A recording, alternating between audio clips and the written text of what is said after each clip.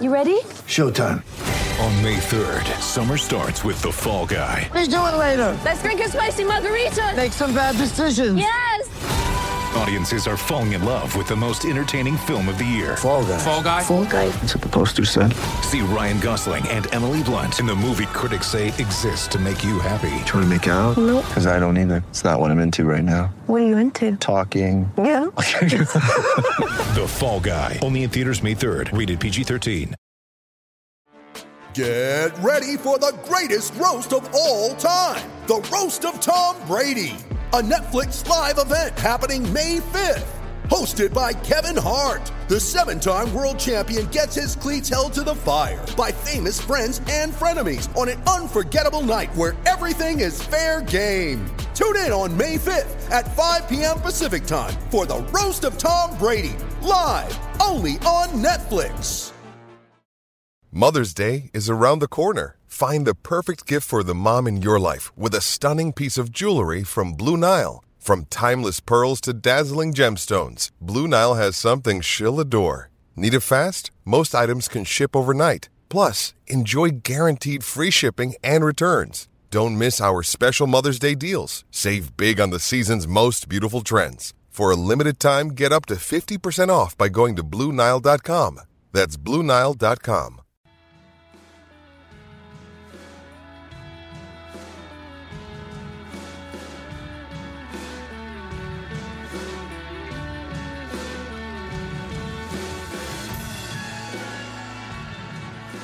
Hello and welcome to the Wisden Cricket Weekly podcast in association with Charles Tyrwhitt. Another fantastic test to remember as England sealed just their third ever series win in Pakistan.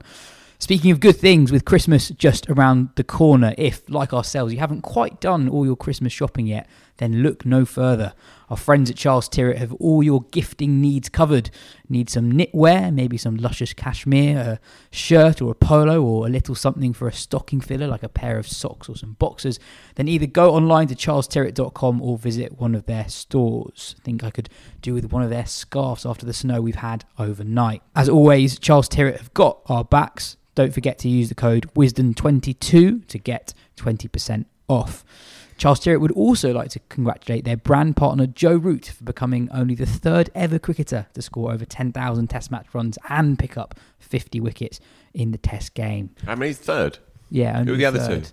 two? Callis. Work it out. I know the other one. Oh, it's Monday morning. Just tell me. Steve Waugh.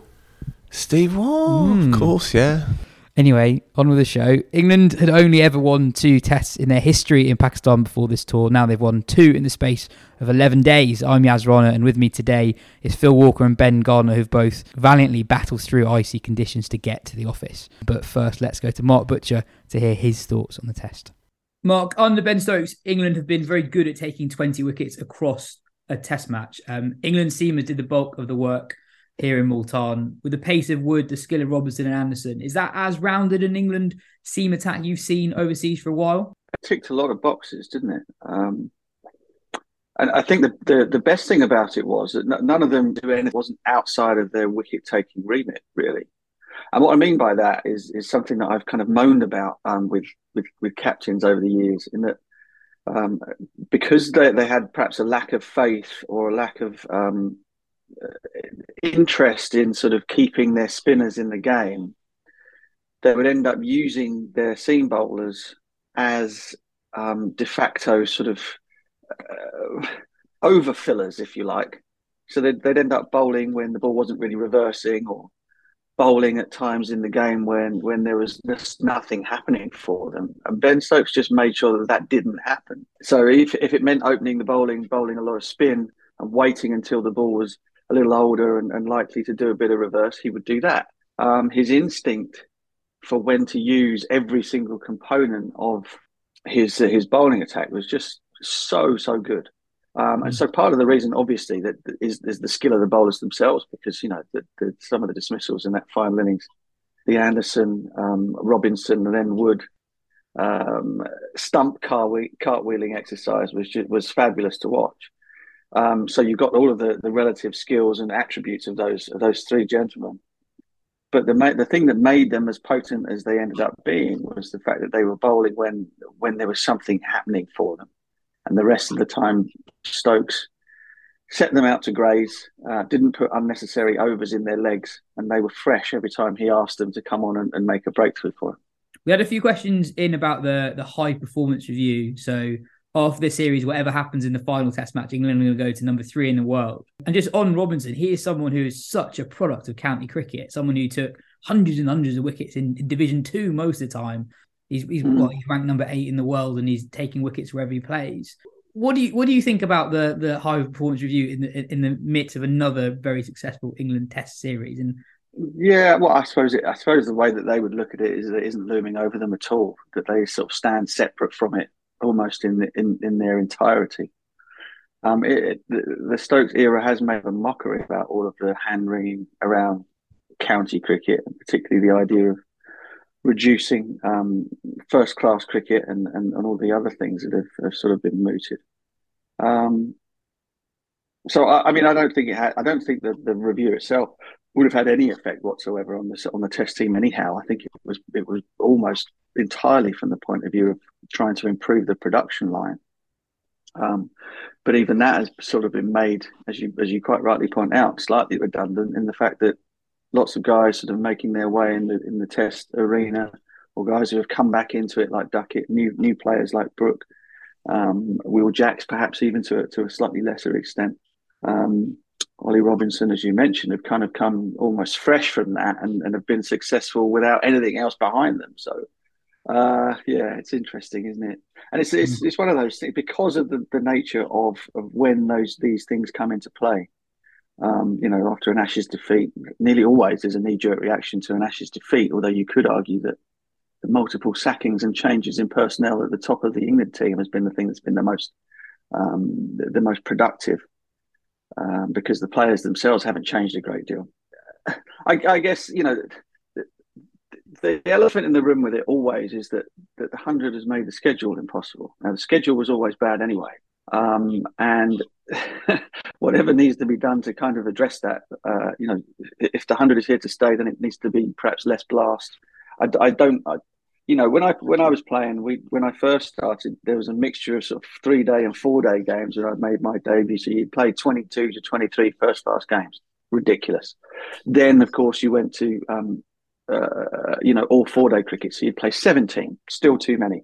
Then with the 2 divisions, it'd go down to 16, and you're kind of getting somewhere near.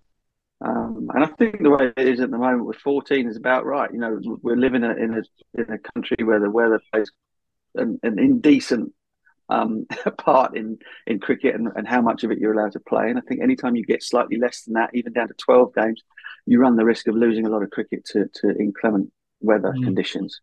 And therefore, players don't get to play enough of that long format. It is supposed to be the thing that we are most precious about in this country, and you would imagine that having as little as perhaps 10 games of first class cricket would not be giving those players enough. When you consider that out of the 10 games, the amount of days that could potentially be lost just if you have an average summer. One of the players on that production line that you mentioned is Harry Brook. That's 200 and as many tests now. How good is he? Well, I've said it before, and I will unashamedly say it again. I think he's touched with a bit of genius.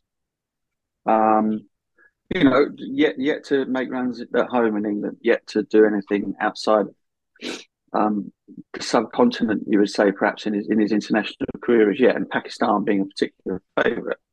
But come on, watch a guy play like that, have the range that he has, and have the sort of almost orthodox technique that he has, and not project forward that he's going to make a lot of runs in international cricket, in whatever format he represents England for. So, I don't think it's taken a massive leap to say that he could end up being one of the great ones. And just finally, I wanted to hear your opinion on something that Stokes said at the end of the game. So obviously England let Pakistan into the game a little bit in that third innings, the way they batted at the start of day 3, maybe promoting Jack to number 3. Stokes said when explaining that they always feel a duty to entertain, even if it doesn't quite make complete sense within the framework of that particular match and the match scenario at the time. What do you make of that? Because not many captains, if any, have ever said that. Yeah, I mean, I believe him. I do think that given how cerebral albeit sort of attacking their approach has been, and there's no reason why those two things aren't compatible. I would imagine that perhaps the conversation behind closed doors about, okay, but perhaps if we were playing against a team whose batting lineup was a little bit less prone to collapse than that, would we have done exactly the same thing, or would we have tried to have made sure that we put ourselves out of sight a bit further with so much time left in the game? I would imagine that they would probably do that. But I think that the messaging in public, the messaging for our sakes, is not going to change a great deal. That Ashes series next summer is looking increasingly more tantalising by the test. Anyway, cheers for your time, Butch. Catch you after the third test match. When you need mealtime inspiration, it's worth shopping Kroger, where you'll find over 30,000 mouth-watering choices that excite your inner foodie. And no matter what tasty choice you make, you'll enjoy our everyday low prices, plus extra ways to save, like digital coupons worth over $600 each week. You can also save up to $1 off per gallon at the pump with fuel points. More savings and more inspiring flavors make shopping Kroger worth it every time. Kroger, fresh for everyone. Fuel restrictions apply. Joe asks, can you... Our Joe? Not our Joe. Where is he? He's going to be back on Thursday. Yeah, long It's term. been a long time. I think it's been over a month. Can you throw back to the start of the summer and the captaincy discussion when everyone was reluctantly taking Stokes as captain because of lack of any better options? I mean, I was definitely in that camp. I think I said for quite a long time, just give it Broad for a summer and see how it goes. Yeah, you're telling me that Sam Billings wouldn't have overseen this revolution? Bill Ball, maybe? We definitely had Bill, it's 8 wins from 9, and again they're breaking convention in a logical way. I thought particularly on that first morning, not allowing Pakistan to be on top despite the threat of a bra was very clever in hindsight, and passing the side. You can five down at lunch. 180 for 5 at lunch. 180 for 5 at lunch. Which is a T score, isn't it? That's what the score should be at T. For the first time, it's becoming a little bit repetitive, isn't it? You know, last week felt like another stage in the revolution. This week feels like just another continuation of it. You know, or normal service continuing, really. But I guess that is a change because there haven't been many normal wins. But now it's embedded. It's in there now. Also, there was a bit more light and shade than there was at Rawalpindi, as befits the pitch and reflects the conditions that they were faced with. So there was a bit more versatility in there, I think. They still went a little bit crazy in the second innings, but you know, 2 men in the top 6 run out. I mean, to be honest, with an 80-run lead, they shouldn't have really allowed this game to get as close as it did. That said, I can always hear it in my voice. I'm being a little bit comfortable, a bit nonchalant about them winning 2 games in Pakistan in a matter of 2 weeks. As Nasser said, you know, we're witnessing a bit of history again, but it's just the latest slab of history across what has been, as we know, totally transformative 9 months or so. Yeah, I don't want to be a party pooper, but I'm going to be. I don't think England were that good. They didn't play great in this game. No. And England threw away a very dominant position. Muhammad Ali offers so many hit balls. Fahim Ashraf's not really a frontline bowler. Neither is Mohammad Nawaz, and Zahid Mahmood offers you at least 1 4-ball and over. Like, I get the history in England not winning that much in Pakistan, but given that pitch, that should have been a routine victory. Yeah, I mean, and the opposition. It's amazing how quickly we've kind of become sort of immune to this whole thing. You know, like and you're right. England were 6, 7 out of 10, and won. I mean, they didn't win it comfortably. It was obviously close at the end, but they had their noses in front throughout, just about. I think. Yeah, and they threw it away a bit with the bat in that third innings. They bowled magnificently, especially those quicks. And it's a weird one because I think after the first innings of the game, when Abrar Ahmed had obviously run through England and all 10 wickets have gone to the spinners, and you're looking at England attack thinking like, so they haven't dropped a spinner, but their attackers has a different balance now with the 3 quicks. They've obviously got that leg spinner on the bench, and you're thinking, have they got the right balance of the attack here, especially with them batting first, so then bowling last? Is this going to go England's way? And then it still does. I think it's a mark of how far England have come that this is happening, and and we're sort of a bit shrugging our shoulders slightly. I mean, you know what, a win by less than 30 runs at any other point in history, you'd be talking about like one of the great test matches, especially when all the scores are sort of closest together. You're almost having a brilliant Pakistan comeback, really, from 80 runs behind on a turning pitch to get that close to a win. And yet this is now just where we are. I mean, and actually, when you go through it, is it in the top 5 England wins of the last 9 games? Probably not quite. You maybe put the first 4 of the summer and the first test of this series ahead of it, so it's somewhere down the rung, despite being a magnificent test match in its own right, I guess. Phil, there's a really interesting segment on Sky at one point where Nasser Hussain was trying to explain what England are trying to do, because if you go back to that first day, Stokes plays a ridiculously dangerous shot a couple of balls before lunch. He tries to take on the deep mid on and very nearly gets caught, and they were in the Sky studio, they were talking about like what was he trying to do there. And Nasser is doing a documentary at the moment on leadership in sport, and he's interviewed Klopp, David Brailsford from cycling, Paul McGinley, the golfer. And a common thread in everything people from different sports are saying is the importance of eliminating fear from people's approach. Nasser said himself he was a very fearful cricketer, but he said that Klopp told him, you shouldn't worry about mistakes, because even if you try and not make mistakes, you're going to make mistakes. Yeah. And that is permeating through everything England are doing at the moment, and it's just weird to see. I wonder if that human instinct will still nonetheless creep in to certain players at certain points in the future. That said, players who have been really struggling haven't appeared to be waylaid by self-doubt. Although, no doubt, when Zach Crawley does finally give the interview, probably, you know, if he makes another 100, he's going to give a huge interview at the end of that series, and he may well talk about what he's really gone through in those darker internal moments. But yeah, look, we fetishise captaincy in cricket, have done forever, and it's not simply because the laurels go to those individuals. It's also because of the peculiarly disproportionate impact that a captain can have on a team. But then in the modern era, there is also that feeling that there's so many coaches and so much data around that a captain's impact, in Test cricket in particular, can be slightly subsumed underneath all of that stuff. Well, Stokes has, again, made a life out of it. He just keeps shifting the story around, doesn't he? Bending it to his will. And what we have seen is the sort of the unbelievable power that one man's individual vision can have on a collective, and I'm glad that increasingly it's Stokes that is spoken about rather than McCullum. Sure, they come as a pair, the two of them, but I think the more you see Stokes on the pitch, the more you realise that this really is his creation, and McCullum has helped him ideologically. He's helped him. He's like, you know, he's a loyal chancellor next to the Prime Minister, but he's the boss. Stokes is creating this thing as they go.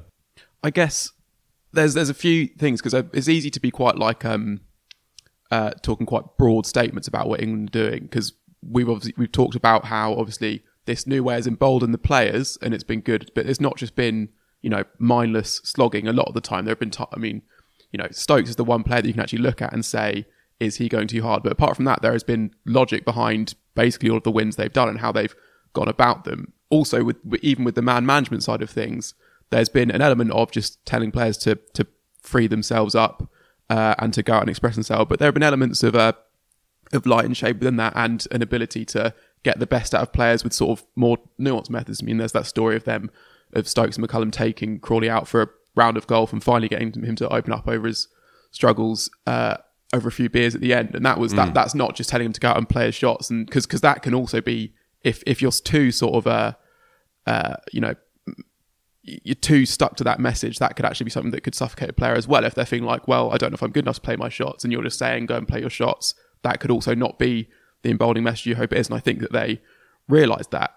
There's also the thing that this is kind of, in a way, this is a continuation of something that we've seen in cricket before. I mean, we've seen countless post-match press conferences where a team has lost and they'll talk about following the process, and we just want to go and see if we executed our processes correctly and that sort of thing, not wanting to talk about the result.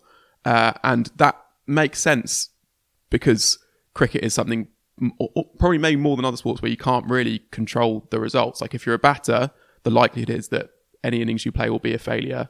And if you're a bowler, the likelihood is that any ball you bowl will be a failure. So if you're not ready to accept that, then you've got to divorce the outcome from the process. But in the past, it's always been the case that while players might have, convinced themselves they're just about the process, it's still a process towards an outcome, which is winning or losing.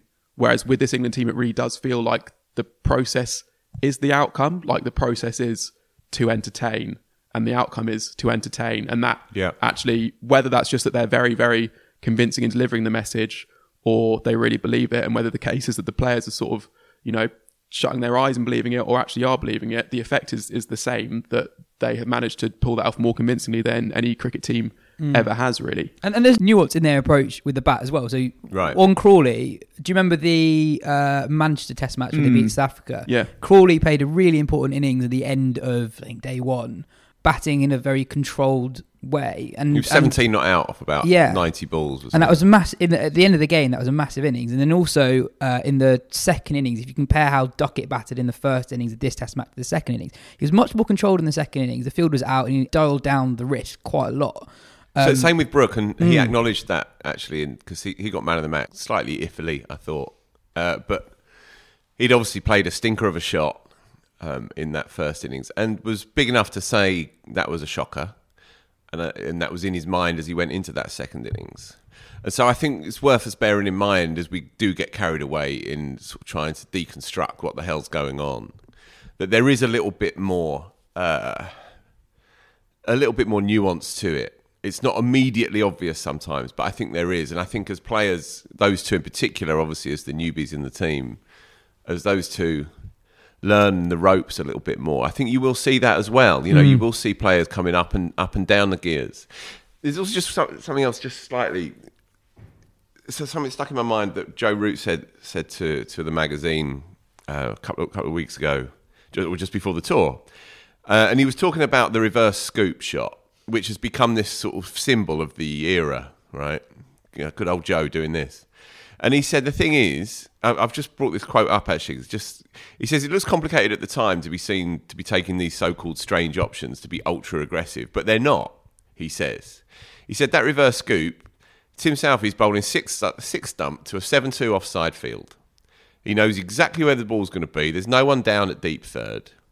There's only one way, quote, there's only one way I can get out, and that's caught by the keeper or slip. So there's very minimal risk to it. There's more risk playing a drive to a 7-2 field than there is doing that. It's safe as houses. Now, okay, he's slightly winking at me when he's saying it. And safe as houses is a good trade-off line. But that does tap into something. There is some kind of method amongst the madness.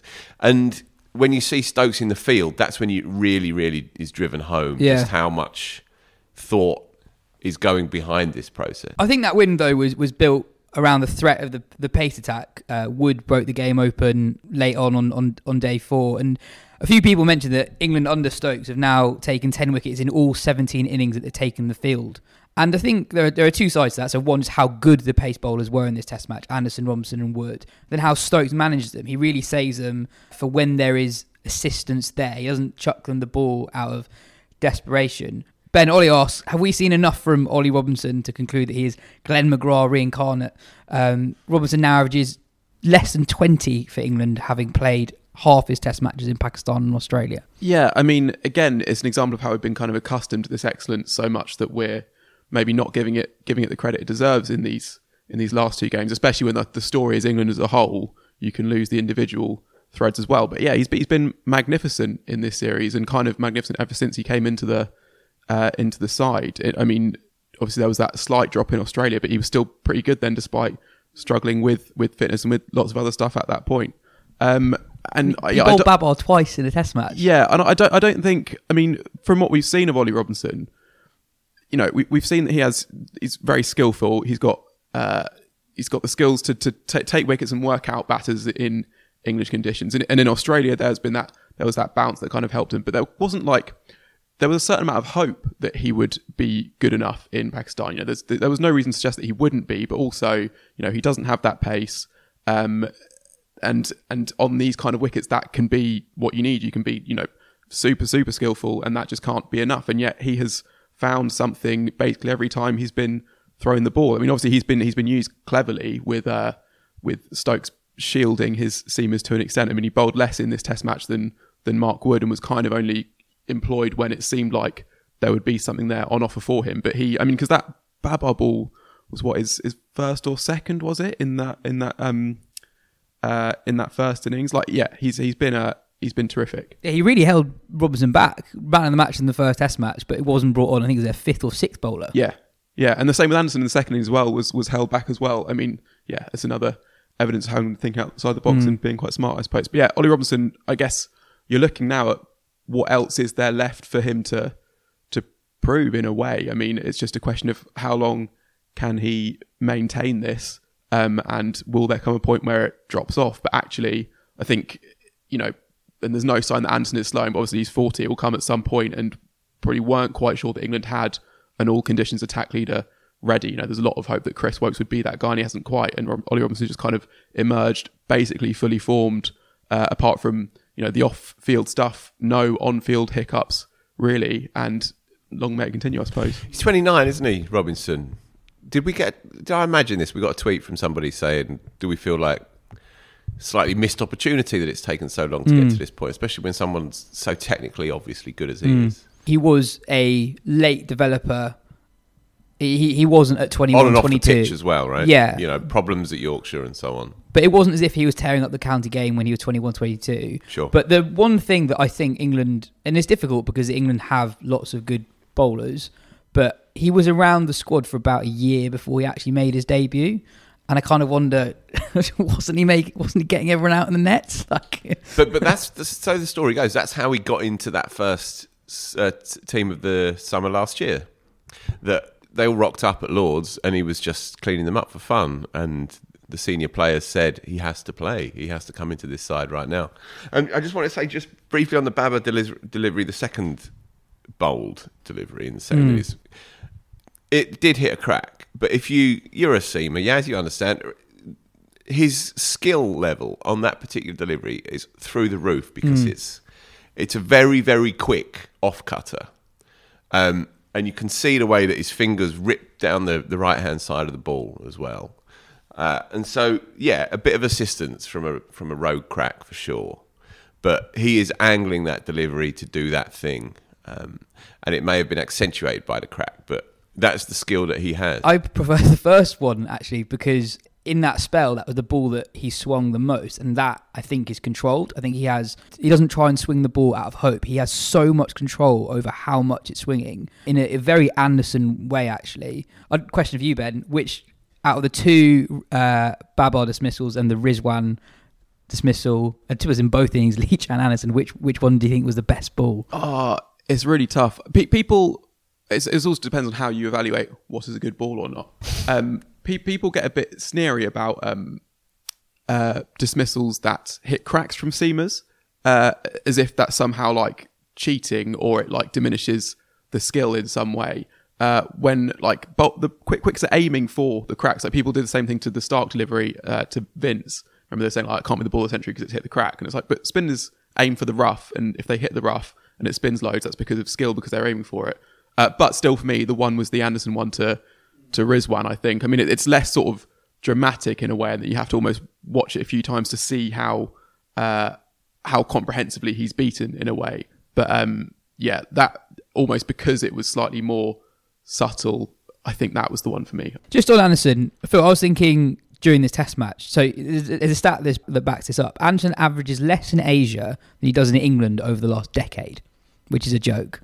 But I think he's better in Asia than he is anywhere else, because it's where his skill is needed the most, and it shows that he is more skillful than basically everyone else. Because in England, conditions help everyone, whereas here, they don't really help anyone. So when he can put it on the same spot every delivery and make subtle changes in what he's doing with the ball each time, and he can show that he has more variations than other seamers. Totally. That actually, he is more effective there than compared to other seamers. English conditions is, they're a leveller. They're an equaliser. I mean, we see it, don't we? We see good, solid, honest county toilers taking hatfuls every year and having good careers. And you see decent international seamers have good times in England, and they don't sniff a game elsewhere around the world. So, it absolutely stacks up. That that theory. Even when he is not especially threatening, as he can be in certain sort of second innings test matches, he just doesn't go anywhere. You know, when someone hits him for 4, you're kind of confused. There's a glitch in the program, and so you know he can do everything that is required. He's also, I watched his first spell? I think it was his first spell on day 4. He was tearing in, really tearing, like he did when he was a kid. Sometimes there's a smoothness to his run up. Other times he really is tearing, attacking the crease. And it must be an amazing shot in the arm to be playing in this team, this unexpected Indian summer in his career. And he is. Well, I mean, he's ageless. He's a freak. As we say every single week, he's a one-off. Robinson's emergence might help Anderson. Broad is obviously ticking. You could see he was loving it, but he's going to be a part of it again in a couple of months' time. He'll probably go on that New Zealand tour, you would have assumed. And the emergence of Robinson definitely helps Anderson, I think, because it's not all on him. He's a Test match clone of Anderson, in as much as he's threatening both sides of the bat and he doesn't go for any runs. It's a good point about the second innings thing, because there had been that fear, last year, that Anderson was as good as ever in the first innings, but maybe just that drop-off in the second innings was the sign that he was eventually ageing. And then this tour, he bowled a lot in the first innings, in the first game, and then didn't get that much rest because of how quickly England bat, and then takes 4 wickets in the second. It's just, I know he was saved from the new ball, I suppose, which was a little bit of extra rest in his legs. Yeah. But and then 2 wickets again in this game, in the second innings, which just is almost he does seem like he's almost fitter now than he was even like a year ago, which is extraordinary. And I think Anderson and Robinson, they didn't actually bowl that much in this Test match. They're going to be absolutely fine to go again for the third one. And just on Mark Wood, Ben, he was really, really good. I mean, Pakistan only needed 60 odd with 5 wickets in hand, and it was Wood that gave England that shot in the arm they really needed. Yeah, and I guess that's exactly what he's in the team for. And it was weird actually. In a way, this pitch was not the kind of pitch that England expected when they came to Pakistan. That was more like the first Test pitch, but the attack worked the way they intended it to. Yeah. Even though it should have worked a different way. Like the spinners should have been more in the game because of how much it was turning. And yet, even though I know Leach took 4 first innings wickets, and we'll come to him, but even though it was kind of the pace who were the more threatening, it was still the fact that they had those bowlers to bowl sort of the long spells that enabled them to come in that quick right at the end of the Test. But yeah, Wood is amazing, and it's just, you kind of just got to enjoy every Test that you get with him, I guess. I mean, he might play the next game or he might not, and then if he does that, who knows if he'll make New Zealand or if England will save him for the Ashes. But he's developing, especially since he came back to the side in 2019, a very good record across all formats. Right, so that's it. So he's a double world champion. Yeah. He took the wicket that won the Ashes at in 2015. Trent Bridge in 2015. But look, if he can, and he will, feature at some point next summer in what is going to be hopefully a sensational 5-game series, and then he has a good chance, I think, of completing a marvellous international career, even if he only plays 40 Test matches or 45 Test matches and a few more white balls. A cricketer like that is unique. I mean, we call Anderson a physical freak. Mark Wood's more of a physical freak. I mean, I've met him. You sit and have a coffee with him, and you think he's just like your mate down the pub. He bowls it faster than anyone alive. He hit 97.5 5 miles per hour in this game. It was 5 point something. Crazy. kph. Yeah. My favourite wicket of his, if we're doing lots of favourite wicket things, yes. was actually the Mahmood one. In the first innings? No, the second one. The second innings actually. So right, when he cleaned him up. It just felt completely inevitable, basically. Like the end of the previous over, Salmon had hit the 2 4s, and you're sort of thinking like Pakistan are back in it, and then you think actually they really wanted a single or a 3 there. It's a full over of Wood at Mahmood, and I would be absolutely shocked if he gets through this way. It's kind of playing sort of beside the ball kind of thing, and then it just didn't look like it had a hope, really. Ben, how smug were you feeling on that first morning after you predicted that Abrar Ahmed would probably go quite well with his googlies attacking the England stumps? Yeah, well, it seems like I'm the only one who can pick him. I mean, I mean, to be fair, it didn't take. I mean, I'd seen a highlights video and watched a little bit of him. Like that was the extent of it. And I think that if England are going to try and hit someone who, if you miss, is definitely going to hit the stumps. That was a lot of what it was. I didn't expect him to be that good, actually. Like a mystery spinner, you kind of think they might come in, make a splash, and then they might get worked out. Obviously, there'll be that to an extent. And it was interesting. He's really inexperienced overall.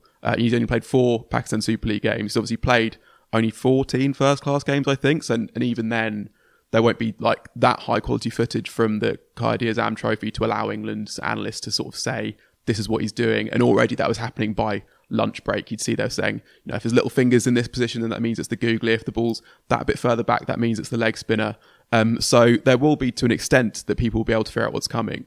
But the thing is that he wasn't really bowling. I know he went for quite a few runs, but only because England were really attacking him. He wasn't bowling that many loose balls on that first day. And he was able to spin it both ways. He bowled a lot of googlies, but almost, maybe the one that turned most was that leg break that got Root LBW.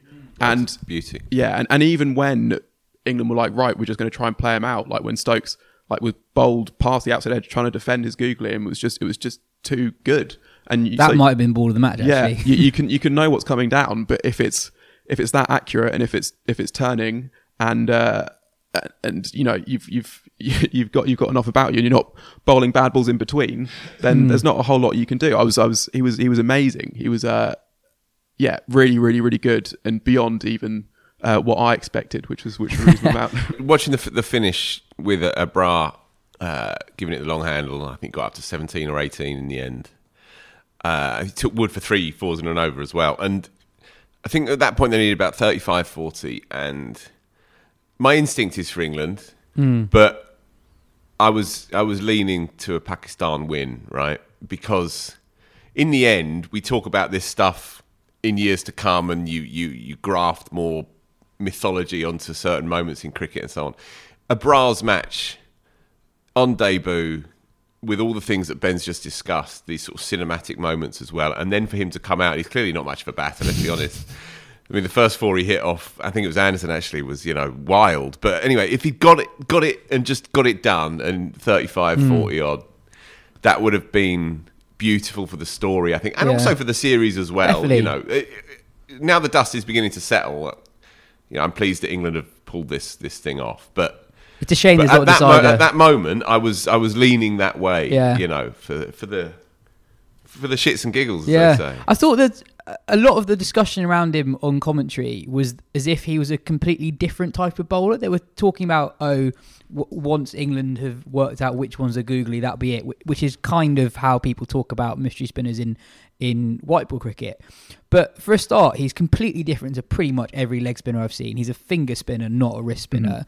And I thought there's a bit of Ashwin in that he's just got much more than just 2 balls. And it was Broad made the point that England were actually picking him quite a lot of the time, but even when they were picking him and they knew what the delivery was supposed to do, he was still deceiving them. If you think of a great off spinner like Graham Swan, for example, the batters more times than not knew what he was trying to do, but he's still effective. And he's beating batters not just off the pitch, but through the air as well. I think, I think he's got a huge future potentially. Yeah, the third test, if the pitch is like this one, will be a really big test for Zach Crawley as well, because I think we're yet to see Zach Crawley play the spinners convincingly when the track has offered some assistance. He got that 1 half century in India, but that was all against the quicks, and then the spinners came on and just dominated the rest of the test match. And while some of the England batters were out sort of trying to attack and hit Abrar Ahmed out the attack, and then Root and Stokes were sort of defeated by excellent balls. And it was a good ball to Crawley, and obviously in the first over,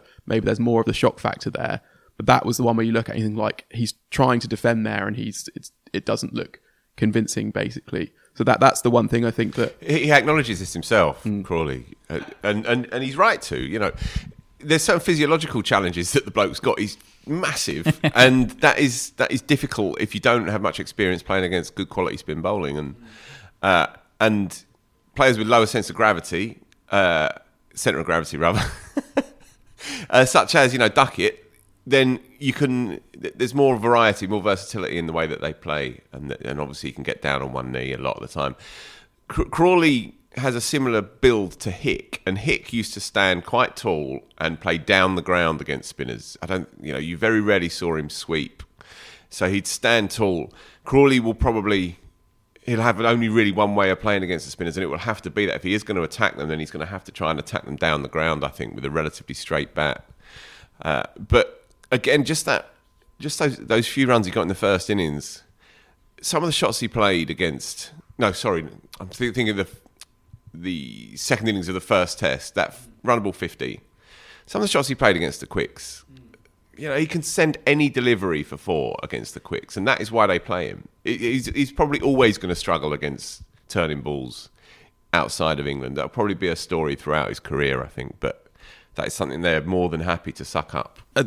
His opening partner was brilliant again, Duckett, and it was interesting. He was talking about facing Abra at the end of day 1 and saying that firstly, he said they didn't have much video evidence, but he actually wouldn't have wanted much. He wouldn't want to go out there thinking he would like to have too many thoughts in his head, thinking like if this happens, he wants to see the ball as it comes down and plays it. And also, I guess if he is reverse sweeping so much, that's supposed to take which way it's turning out of the equation to an extent. And it's I guess it's interesting seeing him and Brook in the second innings with such contrasting ways of playing spin, I guess. Like obviously Brook has the sweep, but in a way he feels like a more rounded player of it, in that Duckett has this hyper-specific method that really, really works, whereas Brook is like he can come down or he can play it off the back foot, he can pick the length.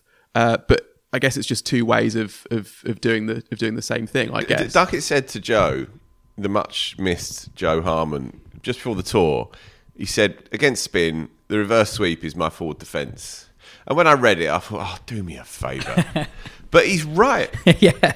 Well, certainly not just the reverse, but both sweeps, both sides. He plays 90% of his shots to a good length ball against the spinners in these conditions is a sweep of some sort. That is extraordinary. He is a master of this shot. There's other things to deal with Duckett down the line, but just in and of itself, he is phenomenal on that shot. Chris asks, there is rightly a lot of discussion about how Baz and Ben have changed the mentality of the English Test team, but I think the constant tactical tinkering has been every bit as impressive, even if I'm not always nerdy enough to understand all the nuances. Could you guys please try to explain for me why England look to sweep the ball so much more than Pakistan? And then a separate question on why Joe Root bowled more than Will Jacks in this game when the reverse was true. That's a really good in question. Rawalpindi. Thanks, Ever, for the outstanding podcast, which is always the first cricketing podcast I listen to every week. I think it goes way back, this one. It's time for some wild national generalisations. Mm-hmm. You up for that, Ben? Yeah. So if you grow up in the subcontinent, then obviously you're used to facing slow bowling a lot more than you are in England and elsewhere, and in Australia as well. So the risks come into play from a very early age, okay? And you are encouraged to work a delivery that's on off stump through mid-wicket. And that's almost a part of the constitution when you're growing up as a young lad or lass. In England, the components are different, the conditions are different, the pitches are different, the properties of the game are different. And so if you start doing that, then you get found out. And the game, you begin against quick bowling in England and seam bowling and swing bowling, and then you move slowly down towards the odd occasion when you face genuinely good spinners who can move it off the straight. Once you get to that point, that's when you think, all right, well, I need to try and find a way to score some runs. And so the English instinct is to get the sweep out, because there is a perception that it's relatively safe and it's kind of easier to play than employing those risks in a creative sort of fashion. When I spoke to Simon Harmer about it, he said the English love a sweep, don't they? And he said it out the side of his mouth, that you lot love a sweep. And he was talking about how it's either a boundary 4 or they're blocking to save their lives against him. And the insinuation was clear. If you come from a different cricketing culture, then there's more ways that you can engineer an innings, and you can use those hands and so on. You can open the face a little bit more. One of the reasons why Joe Root's so brilliant is because he's got all of it. He's got the full lot. He can manoeuvre as well as sweep. You go back to Dennis Compton was a great sweeper, famous. He kind of pioneered the shot in England. No one had ever really tried it before. Gooch was a great sweeper. Gooch was a great slog sweeper.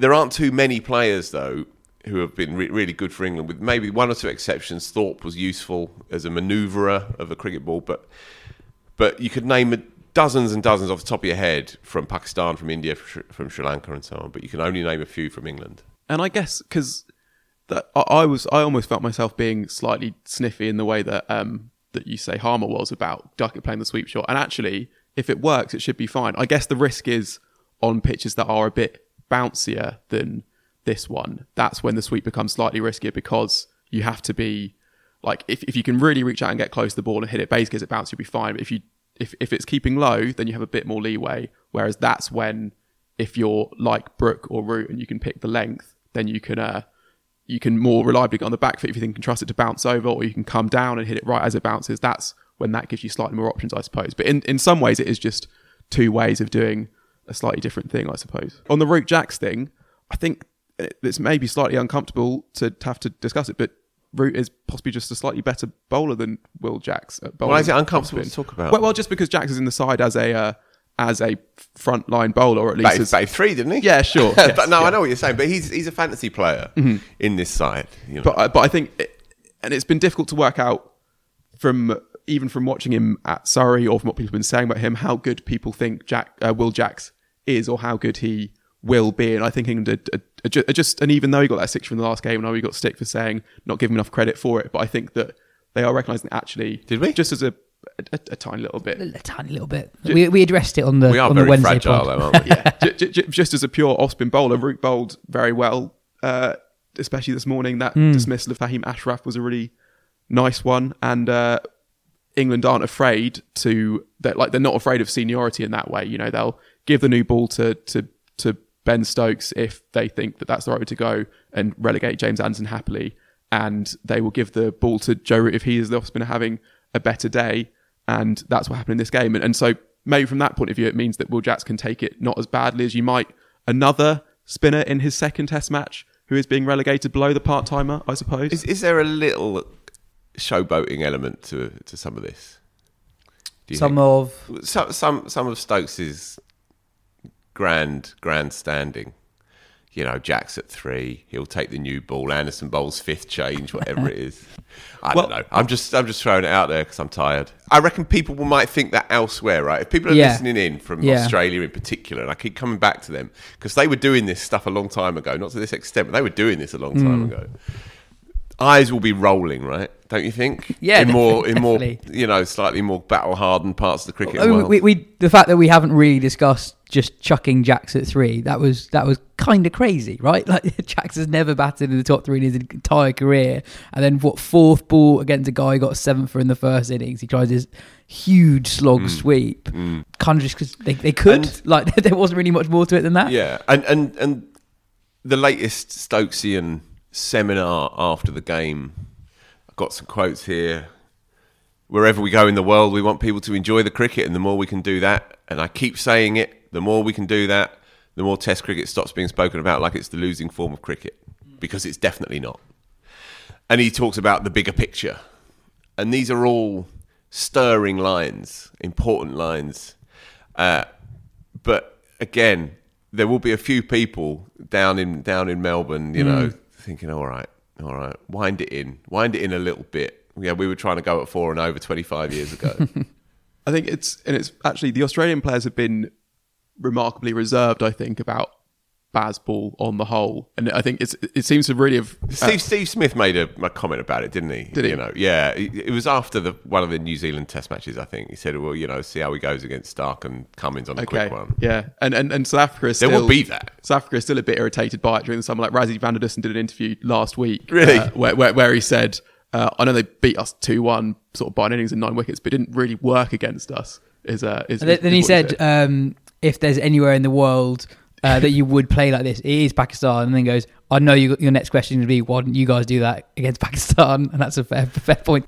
How do you think Leach went? He passed 100 Test wickets, which not that many English spinners have done. His overall record compares decently against other English finger spinners of the last 35, 40 years. There's a brilliant delivery to dismiss Rizwan, but Pakistan were also fairly comfortable against him, and on the final day especially, I thought Root was probably more threatening. Yeah, I think that's all fair. And it's strange because we sort of feel like we know what we should expect from Leach, a guy who will keep it tight, who his strength should be keeping it tight, and he might not run through teams when it is a bit more helpful. I know he's got those excellent returns when it was really spinning in Sri Lanka and India, but I think he's not the spinner who was going to sort of defend in the first innings and then really come into the game in the second innings. If he's doing one thing more, it's defending in the first innings, and that can be fine for a team. I guess, the slight worry will be that he didn't really defend in either innings here or in that first test actually as well. In that first innings, he also got taken. I mean, I know everyone did, but he was among those to be quite expensive. I mean, yeah, I'm torn on whether I think England will stick with him. I guess there's a few things they could do, and they will feel they might have a bit more freedom now that they're 2-0 up as well. Like, do they bring in Rian Ahmed for Will Jacks, considering what we said about Joe Root and Will Jacks as off spinners, or and then would that mean Rian Ahmed batting at number 7? Would they see that that's something he could do? Do they just back the top 6 to make the runs, possibly, or do they think let's just see if Rian Ahmed can do it as England's premier spinner? That might also be something they do. It might also be that the fast bowlers, how they pull up, sort of dictates that decision somewhat. So yeah, I mean, and Leach wasn't awful by any means. Pakistan have played him quite comfortably, but as we've said, they have some very good players of spin, and he still did take 4 for in the first innings and did bowled some excellent balls at times and got England some wickets. So, Phil, do you reckon Rahane will play third Test match? I've got a feeling he might. Yeah. I think we said it after the first game that if England do win this second one, then it does free them up to have a look at the lad. It would be very, very Stokesian to do it. So yeah, and there's a legit case to be made for it. Jacks had a quiet game. I can't remember exactly how many overs he bowled, but it wasn't many. I think maybe like 4 and 4 or something like that. Rahane's got a first class 100. Batting him at 7 is not ridiculous. No, for sure.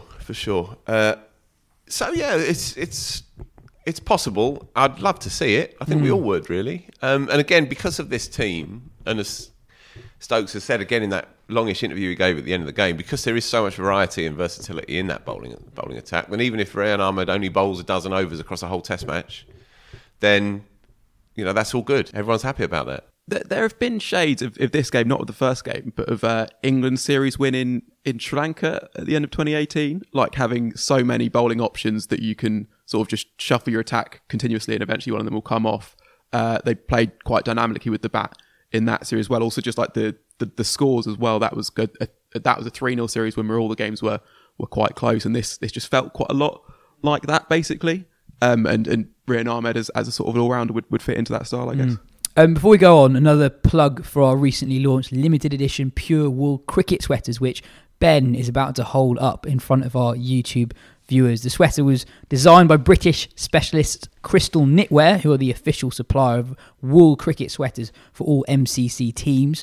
There's only limited stock available, so don't miss out on the perfect Christmas gift for any cricketer this year. Phil, there was a shot that Harry Brook played in the second innings. Don't even have to describe it. That made me swear very loudly at the TV, but in a good way. I think anyone who's watched the highlights will know which shot I'm talking about, the way he hits Mahmood through extra cover to a ball that pitched outside his leg stump in the rough.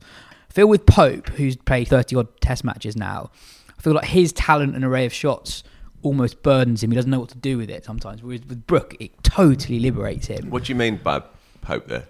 I think Pope doesn't know which shot to play. He's got so many shots that he can play. I don't think he often knows which one to play. With Brook, there's a more clarity. He's got all the shots as well, but there's more clarity in which ones to use at certain times. Yeah, possibly. Yeah. I kind of got ahead of myself with Brook in this game. I was like, well, I mean, what could he achieve? Well, I called him future England captain last week. Stick by it, by the way. Mm-hmm. There's ramrod logic behind that one. By the end of Ashes away in two winters' time, he'd have played 35 Test matches, barring injury. He's going to be in the side because he's too good not to be. And Stokes might say that's enough. And then he would be the overwhelming candidate for the job. The other one would be Crawley and the other one would be Pope. I know who I would prefer to run that team. He's got that alchemy of charisma, confidence. innate belief, and you see it in the way that he plays. I like the fact that he doesn't really celebrate his hundreds. He knows what he's doing. He's got the sense of the stage, I think. Normally with England cricketers, especially with young batters, they're very eager to please you, to demonstrate that they're good, clubbable kids and all of that. Brooke seems like he just does it on his own terms. And as soon as he came into that white ball side, he just did it on his own terms. Stokes was talking him up when they were playing, I think it was Northern Superchargers or whatever, and they were playing together, and he said before he'd played a game for England, he might have actually played one of those West Indies T20s. Before that. Okay. And he said the boy's going to go all the way in all formats. He's going to go all the way. This was before he played for England. He was saying it again this evening, as in the evening out there. It's still morning here. And comparing him to Virat Kohli. So, no pressure. If we're getting carried away, then the boss has got to have a word with himself as well. Yeah, I think we compared him on the show before as a T20 player to Suryakumar Yadav because of how he can hit, not just hit 360, but do it to a range of deliveries, and with a certain, what seems like a lack of premeditation, he can play the shots over third man without scooping, which is almost unique among English batters. And he's another one, a bit like... was it Ben Duckett was saying that you can lose, or like Mark Wood, like you can lose the individual narratives within the sort of the whole England thing, and you can just forget how remarkable it is for a young batter to come in to Test cricket and look this assured this quickly, like 200s in a series win in Pakistan. That's something that, like, if that had come from from one of the greats of the game, that would be something that would be held up as something that was really bolstering that legend. If that's real proper stuff. And I'm not, obviously Brooke is not yet on that level, but we might well come back and look at that and being like, even at the age of 23, he made 200 in a series win in Pakistan. That's remarkable. That's not something that is normal, and we should recognise that it's not that. I called him up for batter of the series before the series starts. Well done, Phil. It's my smug moment of the week. Ben, there's a big moment on the final day when Saud Shakil, who was brilliant again, dismissed for 94. How unlucky is that kid as well? I mean, he's been a proper find for Pakistan. I heard Butch, who may well be saying it to you in a minute as well, but saying, just let it go, leave it be. You had England right where you wanted them. But how many players do that really when the ball is there on the, outside the line, and you just naturally throw your hands at it? You think it's a freebie, and my heart really went out to the kid because he, as you say, he was brilliant. I thought it's a relatively controversial decision though, because he gloves it behind the Pope. Soft signal was out, and after an eternity, Joel Wilson, the TV umpire, adjudged it out. Do you think it was the correct decision, Ben? And do you think the soft signal is a nonsense? So there's quite a few things to work out here, I guess. There's this thing that people discuss with like foreshortening and stuff, and I think people use this quite a lot to say that basically any low catch should be out. And I've said before that I kind of think that most of those low catches do actually hit the ground. Yeah. I also think it's possible for your fingers to be under the ball and for the ball also to be on the ground. I think those two things are both possible. And to me, actually, it does just look like it hits the ground. And when it comes up, you can see there's a finger on Pope's glove that has some strapping on it. And you can see that's the one that's kind of under the ball as he comes up with it. But you can also see on the slow-mo that's kind of pushed out to the side at one point as the ball is on the ground. So I personally think that it hit the ground. But there was also quite a lot of weird stuff being said about the soft signal as well. I think on the commentary, and then quite a lot on social media, and even on some websites, they were saying that the protocol around the soft signal has changed, that now it only applies when the technology is unavailable. And apart from that, the TV umpire just comes to his own decision. And this is one of those, I mean, I've said this before, but if you think that there is something that is in the rules, you'll be able to go and find it in the rules. Like, the rules are all available, and they wouldn't have just made a change and no one would have reported on it. And there are no news websites saying that this has happened. No news saying it's happened and it's not in the playing edition, so it hasn't happened. Like, this is not a rule change that's happened, but everyone has just sort of convinced themselves that it has, and then thinks, that this must be the way because everyone's been saying. And it's like, no. ICC website might not have updated itself. I went on there a few days ago, and they hadn't updated their rankings for ages, for weeks and weeks and weeks. They're generally more on the playing editions, and also it says updated November 2022 on the on the playing edition. So yeah, I think they're fine with this one. And soft signals in general, I'm kind of okay with them. I think that this decision, although I think that it did bounce, I can also see how it's a marginal one.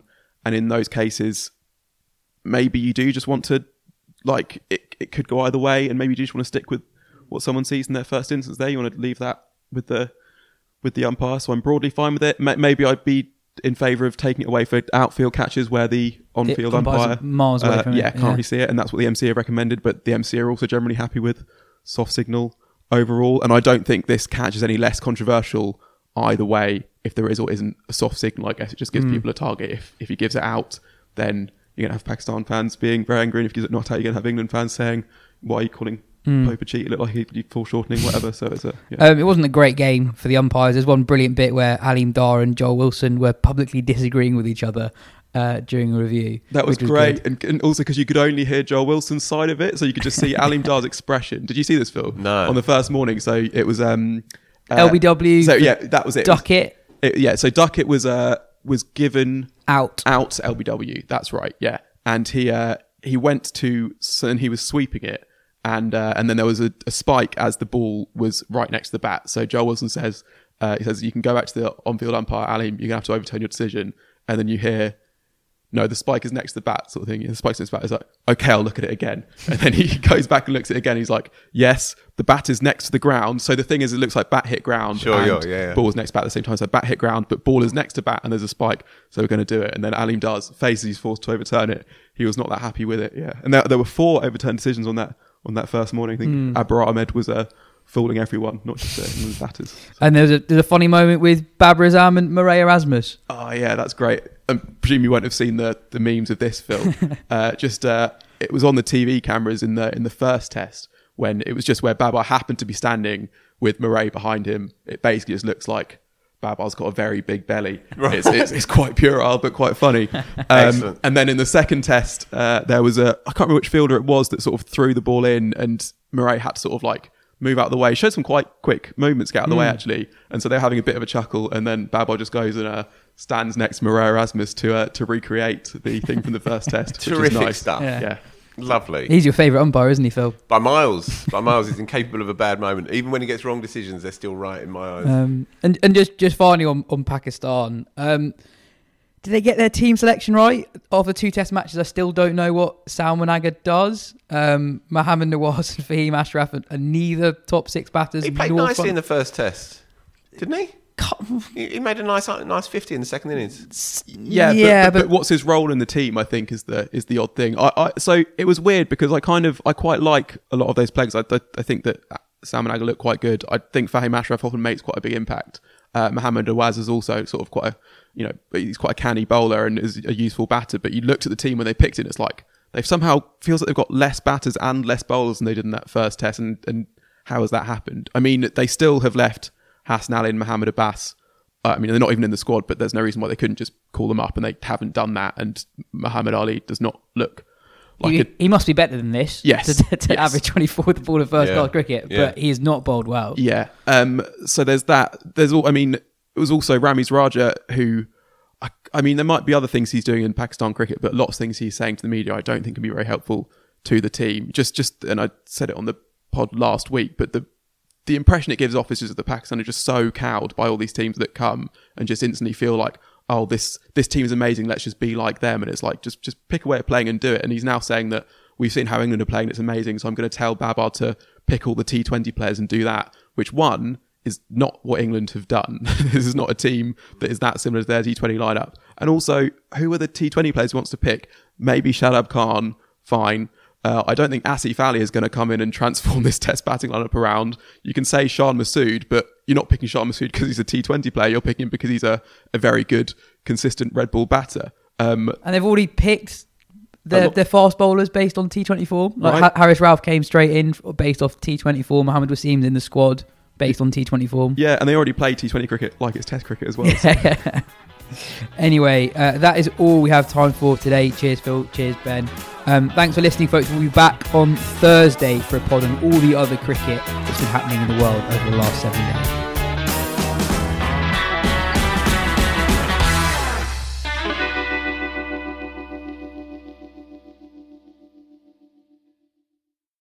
Sports Social Podcast Network.